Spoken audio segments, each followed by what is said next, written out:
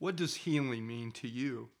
Just imagine if there were places that we could be proud to take a family member, we could be happy to go to as a person with a mental illness. We could be happy to work there. We could be happy to volunteer there.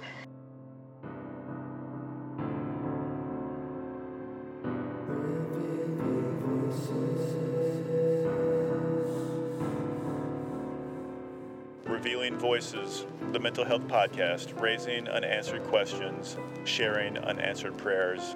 We are faith-based, peer-led, story-driven, and stigma-breaking. I am Tony Roberts. I am Eric Riddle. And we are Revealing Voices.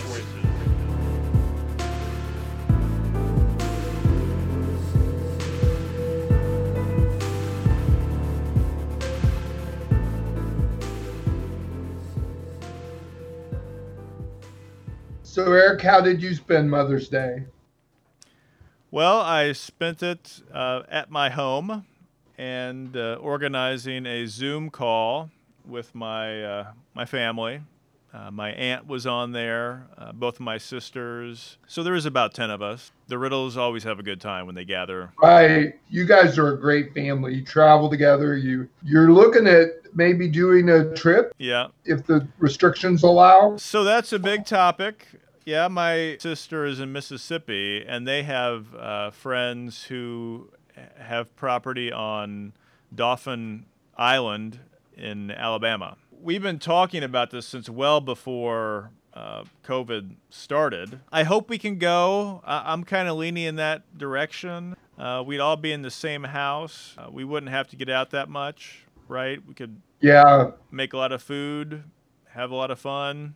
Play a little board games. You guys do jigsaw puzzles, board games?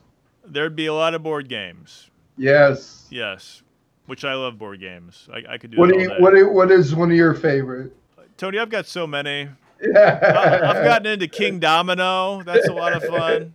I like the game Blockus a lot, but the kids and Jen don't like it so much, but my sisters do. So that I'll definitely have some Blockus there. Well, of course, Euchre, which is an Indiana game. Oh, yeah. You gotta love Euchre. Get some Uno in there. We have some Phase 10. These are all card games. There's a game called Monopoly Deal that's a card game version of Monopoly that's actually an excellent game. We play that as much as anything. There's a game called Exploding Kittens. That's an excellent game. Scrabble. There's a game called Bananagrams that is sort of like Scrabble, but you can play it in like 15 minutes. Actually, Bananagrams is becoming a favorite. You guys are very literate. We're illiterate people. Yep. Well, you want to know what's been on my mind, Derek? I think I might know. Yeah. My book. My second book, When Despair Meets Delight. Stories that cultivate hope for those with serious mental illness. And it is primarily a memoir, unlike my first book, which was a devotional book with autobiographical stories. Yeah. This is much more chronological. It is. It's chronological. That was one of the feedbacks I received on my first book, not being able to really follow along with my story. So this is very chronological. It details my, not a lot of my early upbringing, but certainly a lot of my pastoral ministry. And then my time following that kind of as a mental health minister. And then it concludes with some tips, if you will, or kind of how I've done mental health ministry and suggesting or pointing in the direction of how others might pick up the mantle.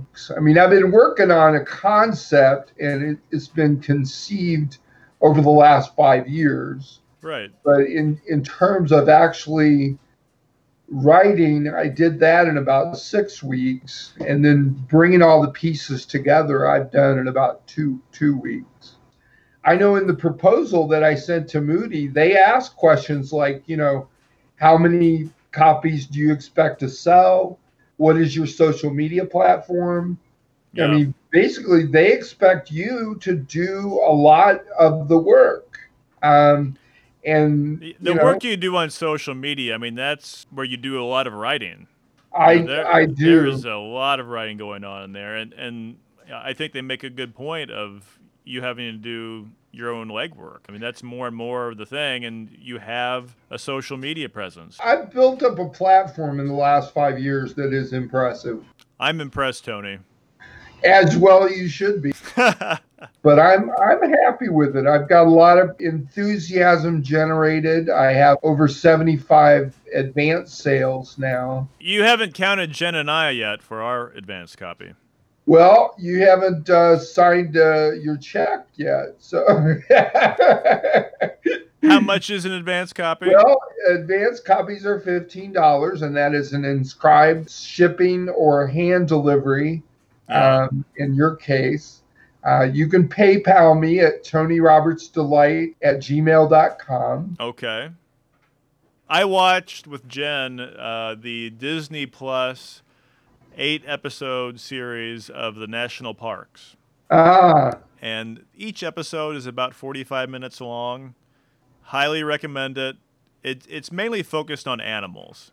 Mm-hmm. I mean, I would say at least 80% of the show is just kind of documenting animal life in the parks, which is nice. Mm-hmm. A lot of bears in the mix, some bobcats. The bobcats of Yosemite were really cool. Mm-hmm. It's amazing how they're able to even track these animals the way they do. The Smoky Mountains one was the last one. Really good.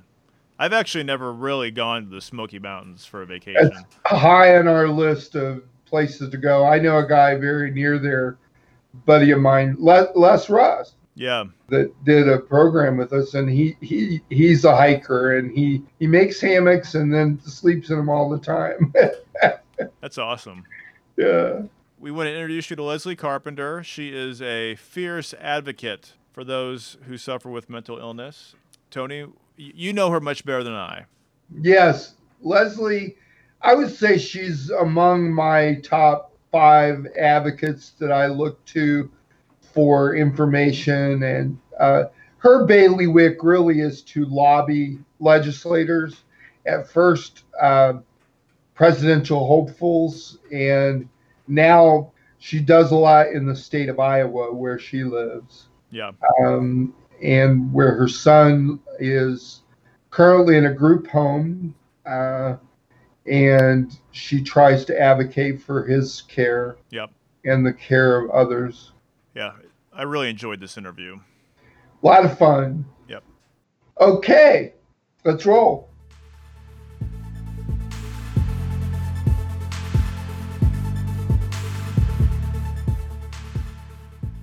Okay, Eric. Yes, Tony. we are fortunate this evening to have with us Leslie Carpenter from Iowa. What part of Iowa, Leslie? We're in Iowa City, Iowa. Okay, Iowa City. What college is in Iowa City? Is one of the big colleges there? Yeah, the big one, the University of Iowa. Okay, the big one. And Leslie is a strong advocate for persons impacted by serious mental illness, and she'll give a little definition of sorts for what that means. There's a different words that are used in different circles, but we're going to talk a little bit about what drew her into advocacy, as well as some stories of life on the trails of working with legislators and candidates, and then also some policies and upcoming proposals that our listeners can be aware of to become more engaged in issues related to mental illness. So Leslie, share a little bit, if you would, about what first drew you into the field of serious mental illness advocacy. Sure. So our husband and I have 2 children, and the oldest of which had a really normal childhood, but he became ill in about 2008 when he was around 16 years old. He has a schizoaffective disorder. He's been in 3 different residential care facilities. He's been in 3 different group homes. He's been at our mental health institute when, as an adult, he chose to stop taking his medications at one of those facilities and had to be hospitalized back in the MHI to get back on his medications. He lives with anosognosia, He does not have the ability to understand that he's ill, and he has to continue taking those meds. Mm-hmm. So what drew us into advocacy was just all the barriers.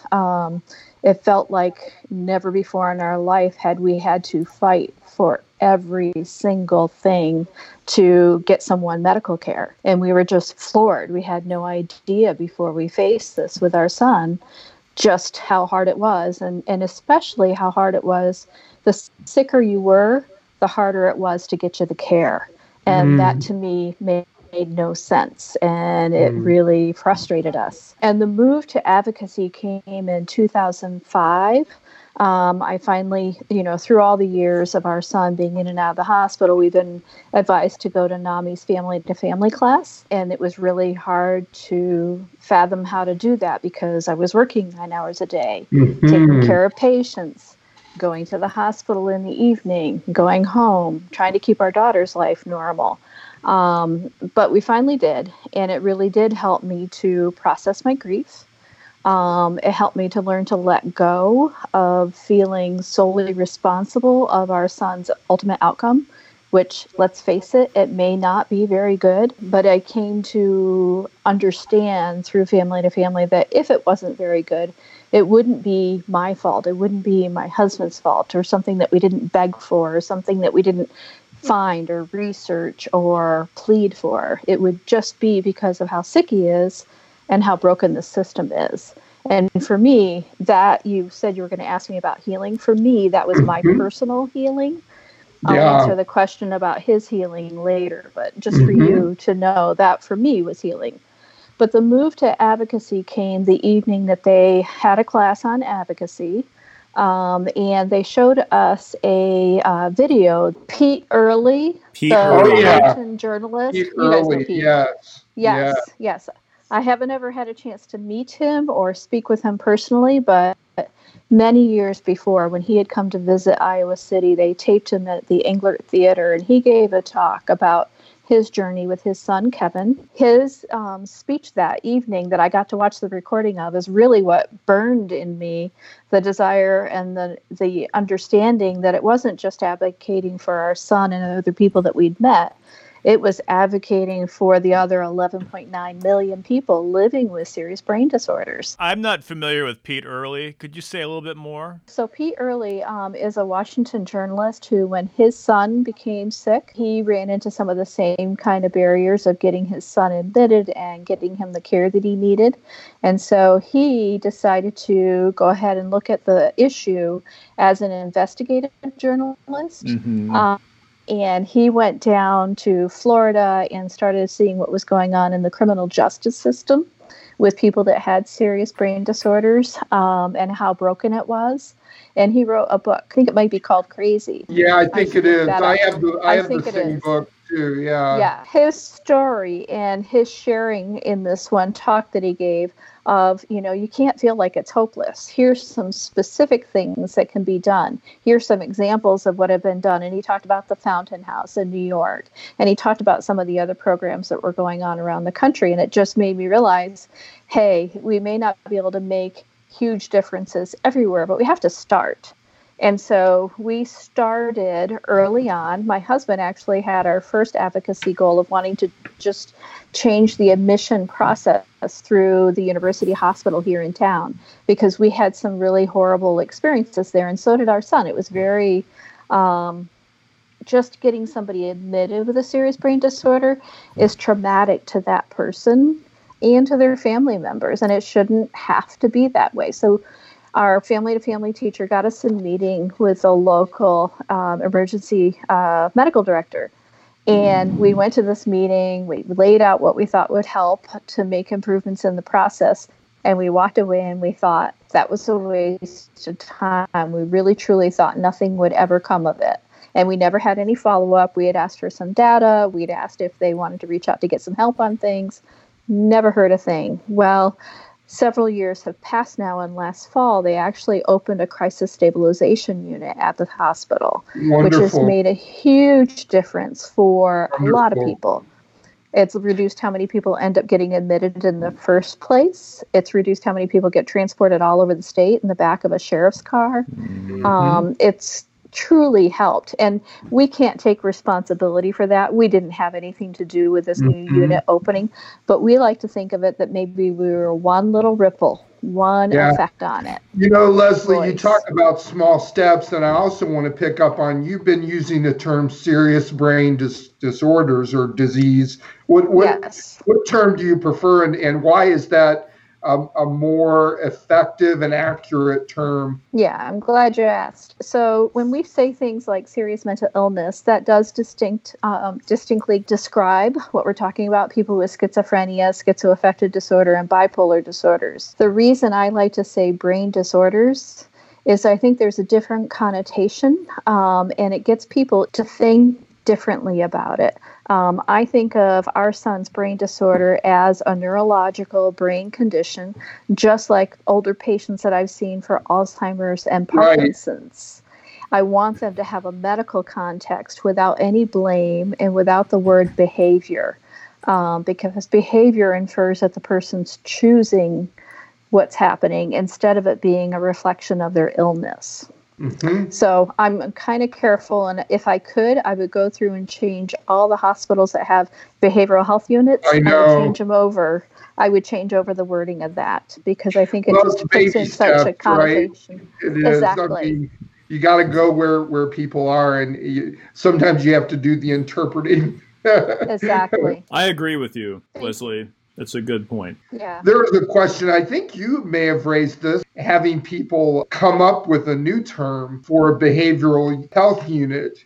And there were a lot of creative ideas there, you know. There were. I see also one benefit, and you brought in the, Alzheimer's, basically people who on a brain scan, it could be seen that there is disorder. There's something wrong on the brain. The benefit I see of that approach is that maybe it would move the treatment from the back alleyways of, you got to go to a separate wing of the hospital and, go up and down an elevator that doesn't work. And maybe we would have a brain center where these things could be funded and treated. Yeah. Exactly. Yep. It would open up research. It would open up hearts and minds and make it less of an illness that people discriminate and have biases about. Yeah. Now, on the flip side of that, and I'm going to ask you to put on your NAMI hat for a little bit, because NAMI has received some criticism from others in the advocacy field because they have focused a great deal, or chosen recently, I should say, to focus more on stigma than on conditions of improving treatment. You've kind of been in the middle of that conversation. So say more about where you see that now and where we're headed with that. Right. So I am on the board of our local NAMI affiliate. I teach NAMI provider training. As you know, I'm trying to raise a lot of money for our local affiliate because NAMI does a huge amount of good. But the thing that they had as their big theme last year was #CureStigma. And honestly, when I read that for the first time, it filled me with rage because we are never going to cure stigma. And if you ask me as a mom of somebody with a very horrible brain disorder, what I want to cure are brain disorders. I want to cure schizophrenia, schizoaffective disorder, bipolar disorders, and depression, right? Who doesn't want to actually cure the diseases? Because I think that no matter what we do, no matter what we act and say, it doesn't really have huge impacts in terms of the discrimination that is the barrier to care. Yes, stigma is out there, and it is horrible. I've seen it, you've seen it, everybody sees it. But I don't think that should be our focus. I think truly, if we want to get rid of stigma, we spend the money on getting people that have the most serious illnesses, the treatment, so that they aren't displaying their illnesses out on the streets. And when they're untreated, having some unfortunate outcomes where they do hurt themselves or someone else. Mm-hmm. And we need to admit that that sometimes happens when people can't get the care that they need. It's just a reality. Not very high, but it is a reality. I fully agree. I'll be honest, Eric and I have this conversation a lot. So I see it as a spectrum between addressing discrimination and stigma as a focus, and then treating more emphasis and dollars and focus on cure. And it's something like a two-prong attack. I've swung in the pendulum side toward more cure because, like you say, as I've gotten better in my own illness and told my story, which I think NAMI is good at. I think that's one thing NAMI does well within our own voices and family to family. I think sharing our stories and being more open about our challenges will naturally reduce stigma and hopefully discrimination. But in terms of our dollars, in terms of our time, I think we need to do, like you say, pour that into research and legislation. Absolutely.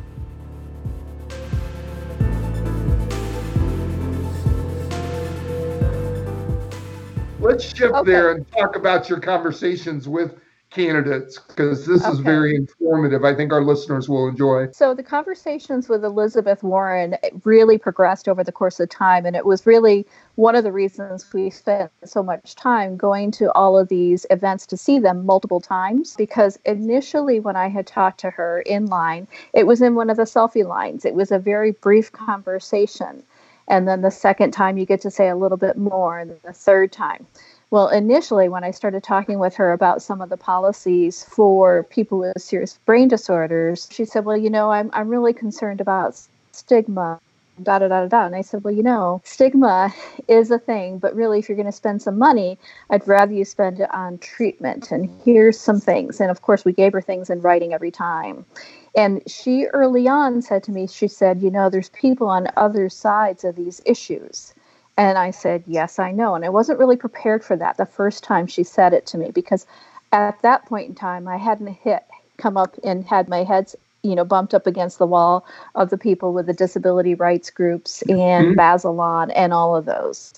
So later, when we actually got to meet with her and take her through a brief PowerPoint that we'd put together for this purpose, I was more prepared and able to say, yes, and here's the things that I understand from this community, but what I'm talking about is a whole different group of people that are much more severely sick who don't know it. We're advocating for different people. The different types and severities of their illnesses need different things. And she sat back and she said, oh, I get it now. It was like a light bulb went on. So back to the stigma thing. When I talked with her about stigma the last time, she had brought up stigma answering a question my husband asked. He got the lucky number in the crowd where he could ask a question. And she talked about, hey, we need to address stigma. So when we got up there, it was kind of bugging me because I didn't really want her putting any money into anti-stigma stuff. I wanted it in treatment. And so I said, I just want you to know that you, as in your position already as a senator, you have the power to address stigma just with your words. And here's what you can do. Just call them out. Call it schizophrenia. Call it bipolar disorder. Call it schizoaffective. Don't say mental illness. Yep. Just give them the names, because it's like we used to whisper about cancer, and now we say cancer out loud. And she stood back and she looked at me. She's like this. She just instantly integrated that information. She goes, that's true. And I can do this from the Rose Garden. And I was just like, yes, she gets this. She has the platform. And thankfully, later on in one of her town halls, maybe on CNN, and I saw her do that. She named those terms. And that's very powerful, because just having them start to use those words helps to break down the barriers. Yeah. So in terms of all the other candidates, we started out fairly simply by giving them a 1 or 2 page document with ways to have specific federal policy changes that would help people with serious brain disorders. We also gave them state level changes. And the first ones we gave them were the ones from DJ Jaffe, of course, because he said, yes, you can give these out. And he gave us permission to put our contact information on the top of the page along with his. Then we kept going and we gave them Dee Dee Moon Ranahan's SMI poll that she had done, the top 5 recommendations.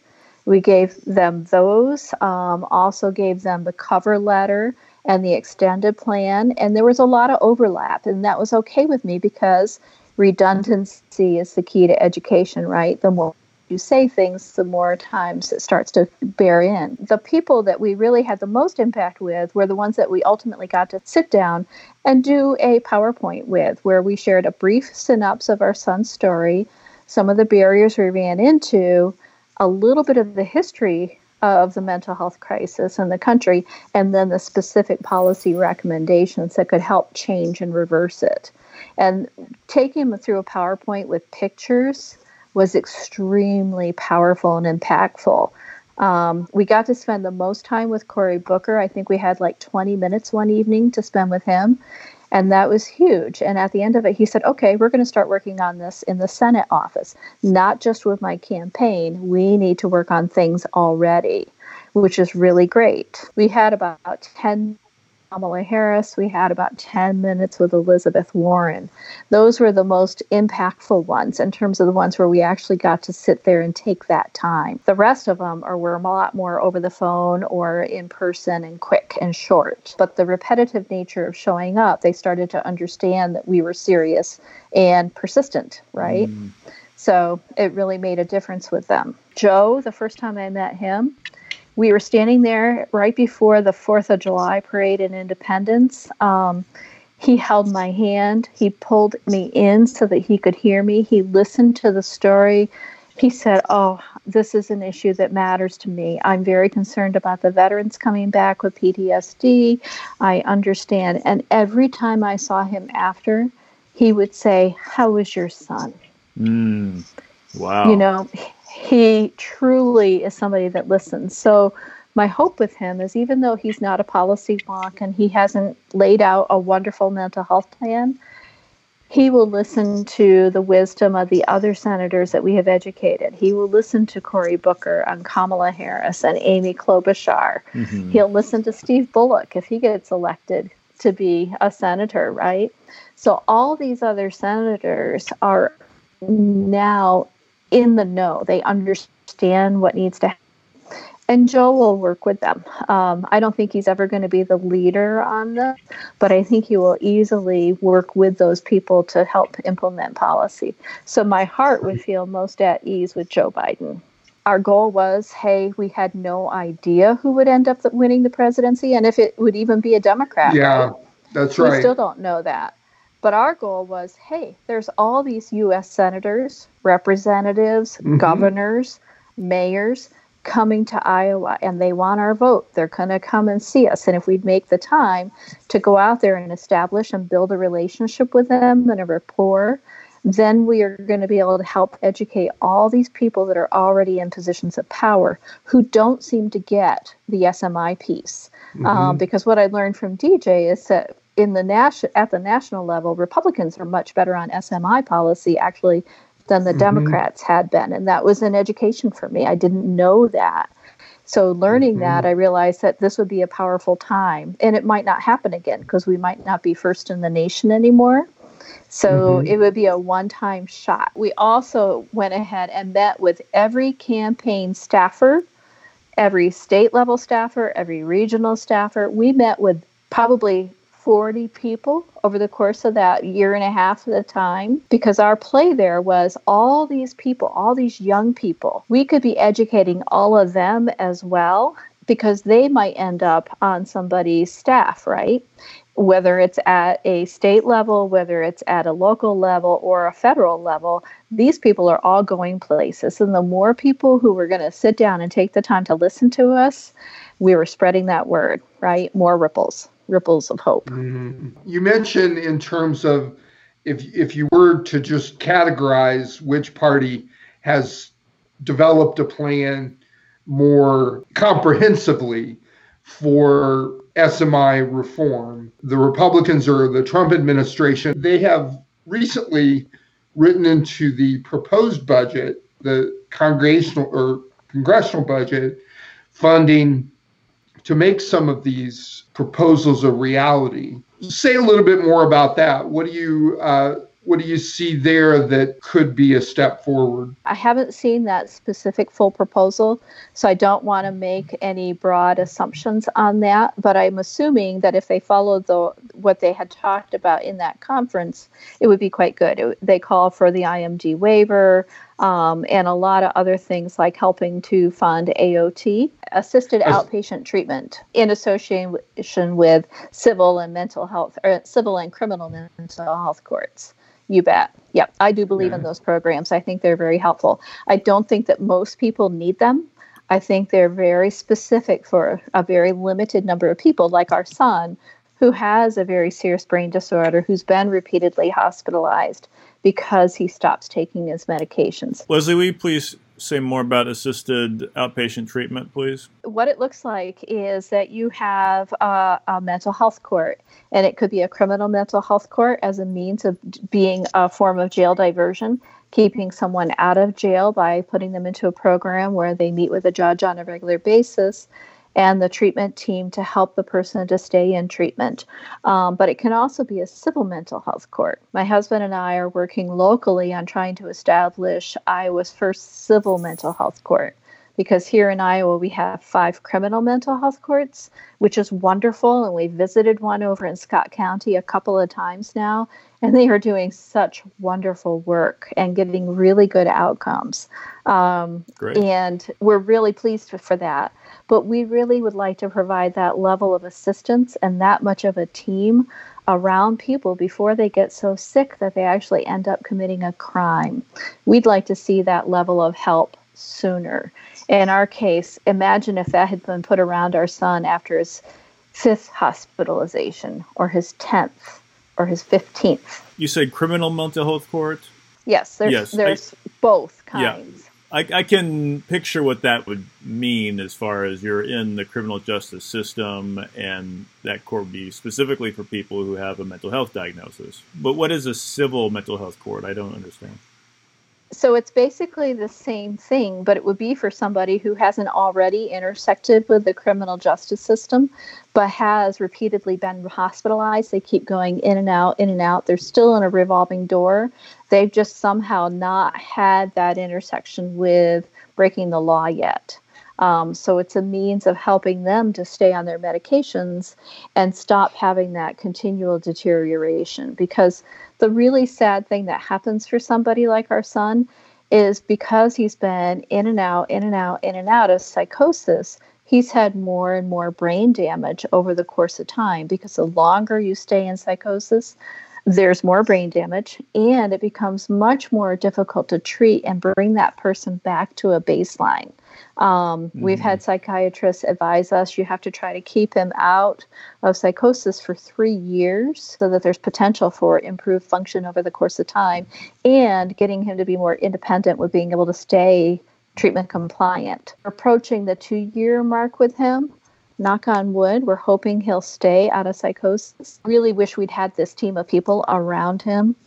And he still doesn't have that. He's in a group home. He's undertreated, if you were to ask me. He doesn't have the support that he would really need. How does a person get into a civil court? So how that works is, right now already, when somebody is leaving the hospital, most of the time the doctors are making a recommendation to a judge.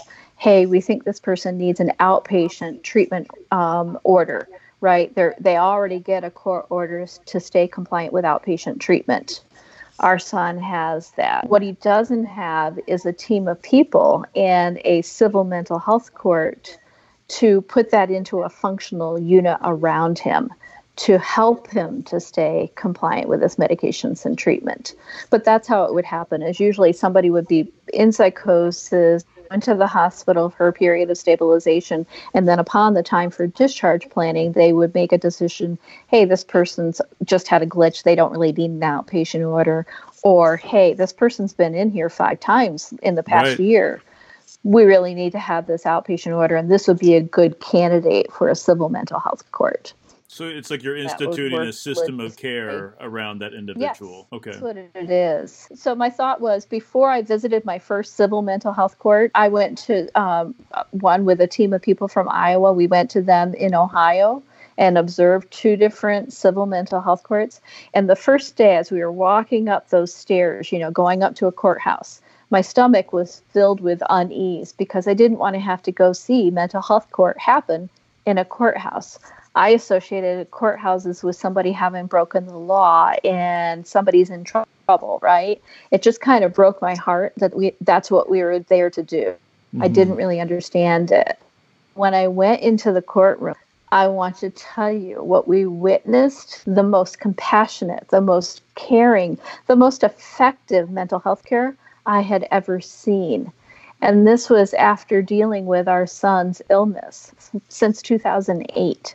It was amazing because the judge had this conversation with the client and with their family, if they happened to be there, and the people that were there with them, the monitors that were kind of making sure of how the person was doing. And it was an interactive conversation. Hey, how are these meds working for you? Oh, you're having that problem, that side effect. Did you talk to the doc about it? What's the plan on this? Are you going to make some adjustments? It was a two-way collaborative conversation, and it was very different than anything we'd ever experienced. And I'll tell you, I know that there's a lot of people living with mental illnesses, especially the disabilities advocates out there, that are very much against this. They call it forced treatment. What we witnessed in all the courts that we've visited now was nothing like forced treatment, and it was actually more collaborative than any other treatment we've ever seen. So it filled my heart with hope, honestly, that it could be better. And I do think we need more quality oversight in hospitals and plenty of quality oversight with assisted outpatient treatment programs.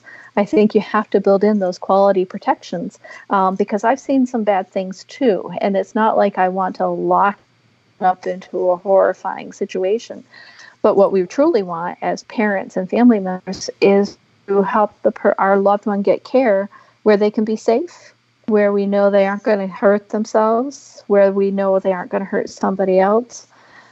And we really do want it to be a two-way conversation with those providers and with the docs, and in a situation where they can get longer-term care and truly be stabilized before they're back out. Arguably, I've heard lately from people that, it probably wasn't that bad in very many places, but let's say that it was abusive and excessive in some places. The key is to not totally do away with psychiatric care in long-term settings, but to provide oversight, right? Right. That's exactly right. And I'd like them to not be just warehouses like they are right now. I'd like them to be like psychiatric assisted living facilities. We have wonderful assisted living facilities for people with Alzheimer's and Parkinson's and other types of things that happen to people in old age, where you could have acute care locked units, you could have step down units, you could have independent living units, you could have a cafe, you could have a gym, you could have gardens. I would love to take money. If I were to win the lottery, what I would do today is call up the governor and say, hey, I'd like to donate all this money and go to one of our mental health institutions where we have these big, beautiful college campuses. That's what they look like. And I'd like to renovate and create a new model and put in first episode psychosis education programs. Just imagine if there were places that we could be proud to take a family member, we could be happy to go to as a person with a mental illness. We could be happy to work there. We could be happy to volunteer there. Imagine if they were state-of-the-art, quality, helping people become engaged and progressing as their illnesses improve and as they stabilize, but also recognizing that these illnesses tend to be episodic. Oh gosh, the med stopped working. They need to come back in for a little bit. Okay, let's slide the scale that way. Help them out a little bit, get them stabilized, and then help them back to independence again. I think that there's a whole new way that we could be approaching this that would be wonderful. That's a beautiful vision. That's a great vision. Well, I've never heard it stated that way. Well, I think that it really could be that way if we just decided to put the money into it and get the right people kind of coordinating that and overseeing it to happen.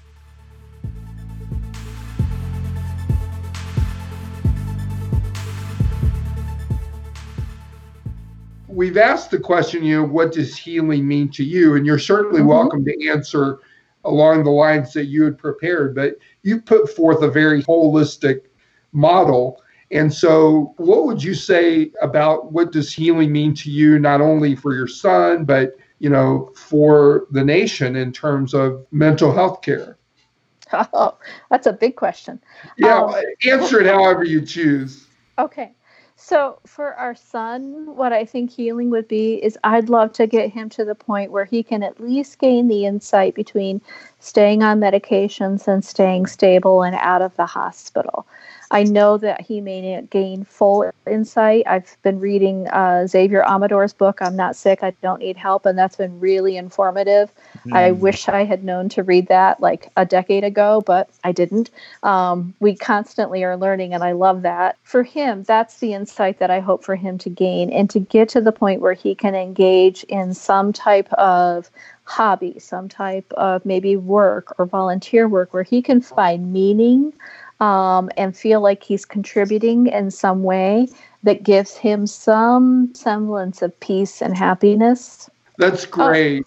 Yeah, so that's our goal. Now, for the nation and the world of mental health care and for the care of people with serious brain disorders, I would love to see it truly. I'd love to see that continuum of care be expanded all across the nation. The other goal is I'd really like to have disability communities, Bazelon, ACLU, engage in a conversation that could be helpful for people with all mental illnesses, from the serious brain disorders to people with depression and anxiety as well, to understand that we shouldn't have to be thinking about this as fighting against each other. I don't think that we have to think about it. If we give resources to community, we can't have resources for hospitals and facilities.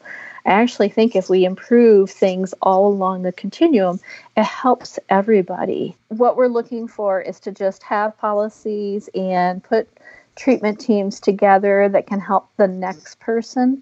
Because, boy, I'd like to help the next person after his third or fourth hospitalization have a team of people around them so that they don't have to end up having 20 hospitalizations.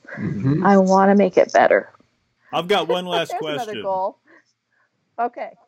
Can you tell me about the Christmas snickerdoodles that I read about? Sure. I've heard about some Christmas snickerdoodles. Tell me more, please. Yeah, they're not really Christmas, believe it or not. Snickerdoodles. So the story goes to that I've made snickerdoodles forever. Yeah. They were my son's favorite cookie. And for him, when he would start to come out of psychosis, most of his psychosis revolved around him feeling like he was a deity. He was God. He was the son of God. You know how it is, very egomaniacal, very self-centered. And so when he would start to ask me to bring snickerdoodles, it would be a sign to me that he was coming back to baseline, because he didn't want those cookies for himself. He wanted them to give them to the other patients, to give to the staff. And when we'd run out of people to give cookies to, they'd let us go down to the cafeteria and give them to the staff people there too. Wow. Because he could understand that there was not much pleasure in a psych unit. And he wanted to give other people a chance to have something that they could enjoy, even if just for a moment. So that's where snickerdoodles came from. And I don't even know how many batches over the course of time. I became known as the snickerdoodle mom. Patrick, is your mom coming to visit? Yeah. So then what we started doing is, as we started going out and giving advocacy talks to different groups and to these presidential candidates, I started making snickerdoodles to take to them to have more of an impact. It's kind of like when you're a student and you're asked to give your first talk. What do? You bring goodies to get the people distracted with eating your goodies. Right. There you go. Honestly, it truly was an emotional impact thing when we started giving snickerdoodles to the candidates. Well, Tony, I think we have our answer to what does healing mean to you. It's snickerdoodles. Right. Well, I was thinking, Leslie was wondering a little bit ago, how do you bring everybody to the table? And hey, she answered her own question. Yeah. Boom. There you go. Who knew? for. You know what I want? I want that recipe, if that's Yes. okay, and we could put it on the Well, website. yeah, Okay. Leslie's You got it. Snickerdoodle recipe. I think that'd be amazing. You got that's it. I right. can message it to you guys. Not a problem. Excellent. Cool. All right.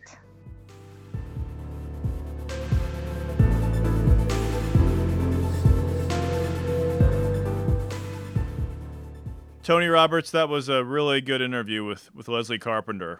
She is one of the most passionate advocates for persons impacted by serious mental illness that I've heard of, that I know in my circles, both passionate and compassionate.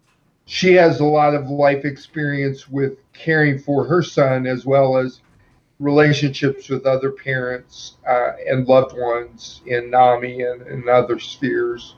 You live in a Facebook advocacy community that I don't quite touch on as Mhm. much, and Leslie is really a leading voice in that community, and definitely don't want to gloss over the fact that she is talking to presidential hopefuls in Yes. Iowa multiple times, like really trying to be heard and having an audience with them. I mean, Right. it really is amazing.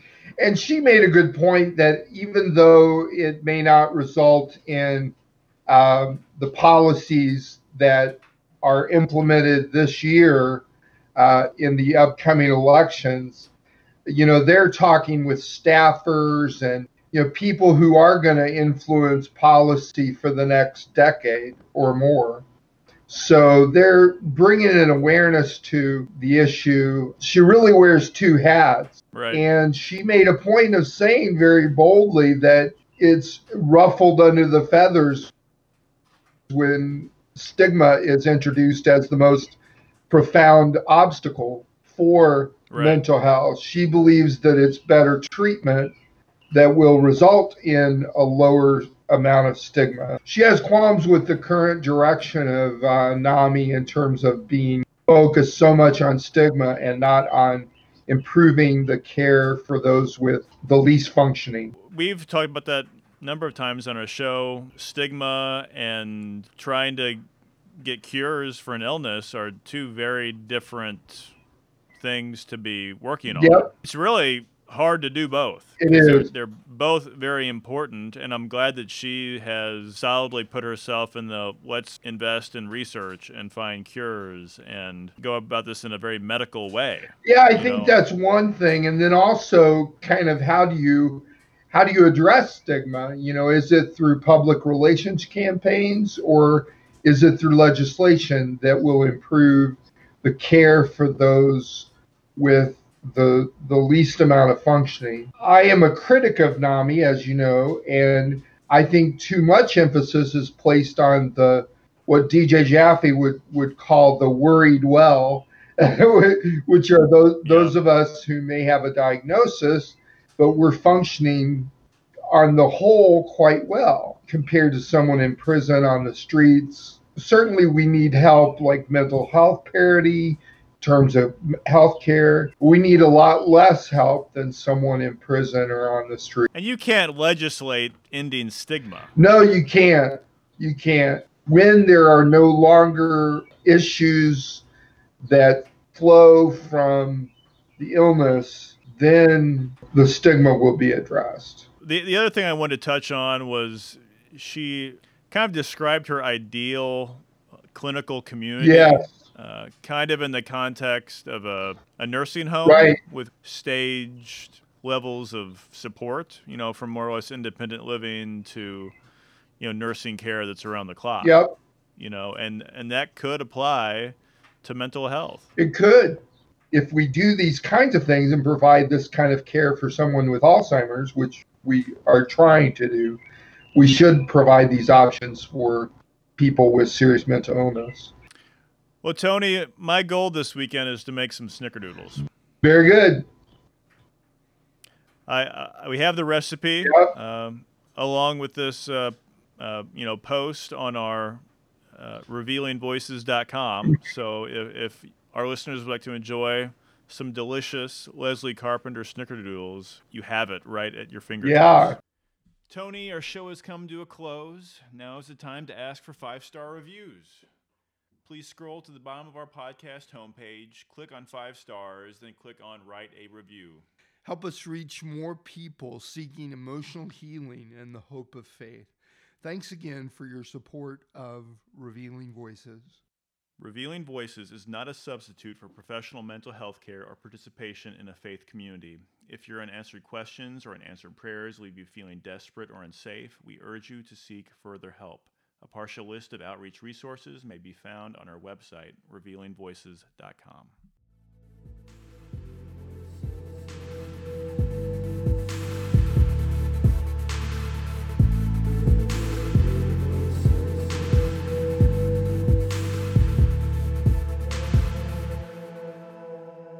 Any role play games like Dungeons and Dragons? No, we don't do that. We have there's one called King of Tokyo that I love. I've played that with you. Yes. Yes. King of Tokyo is a fun game.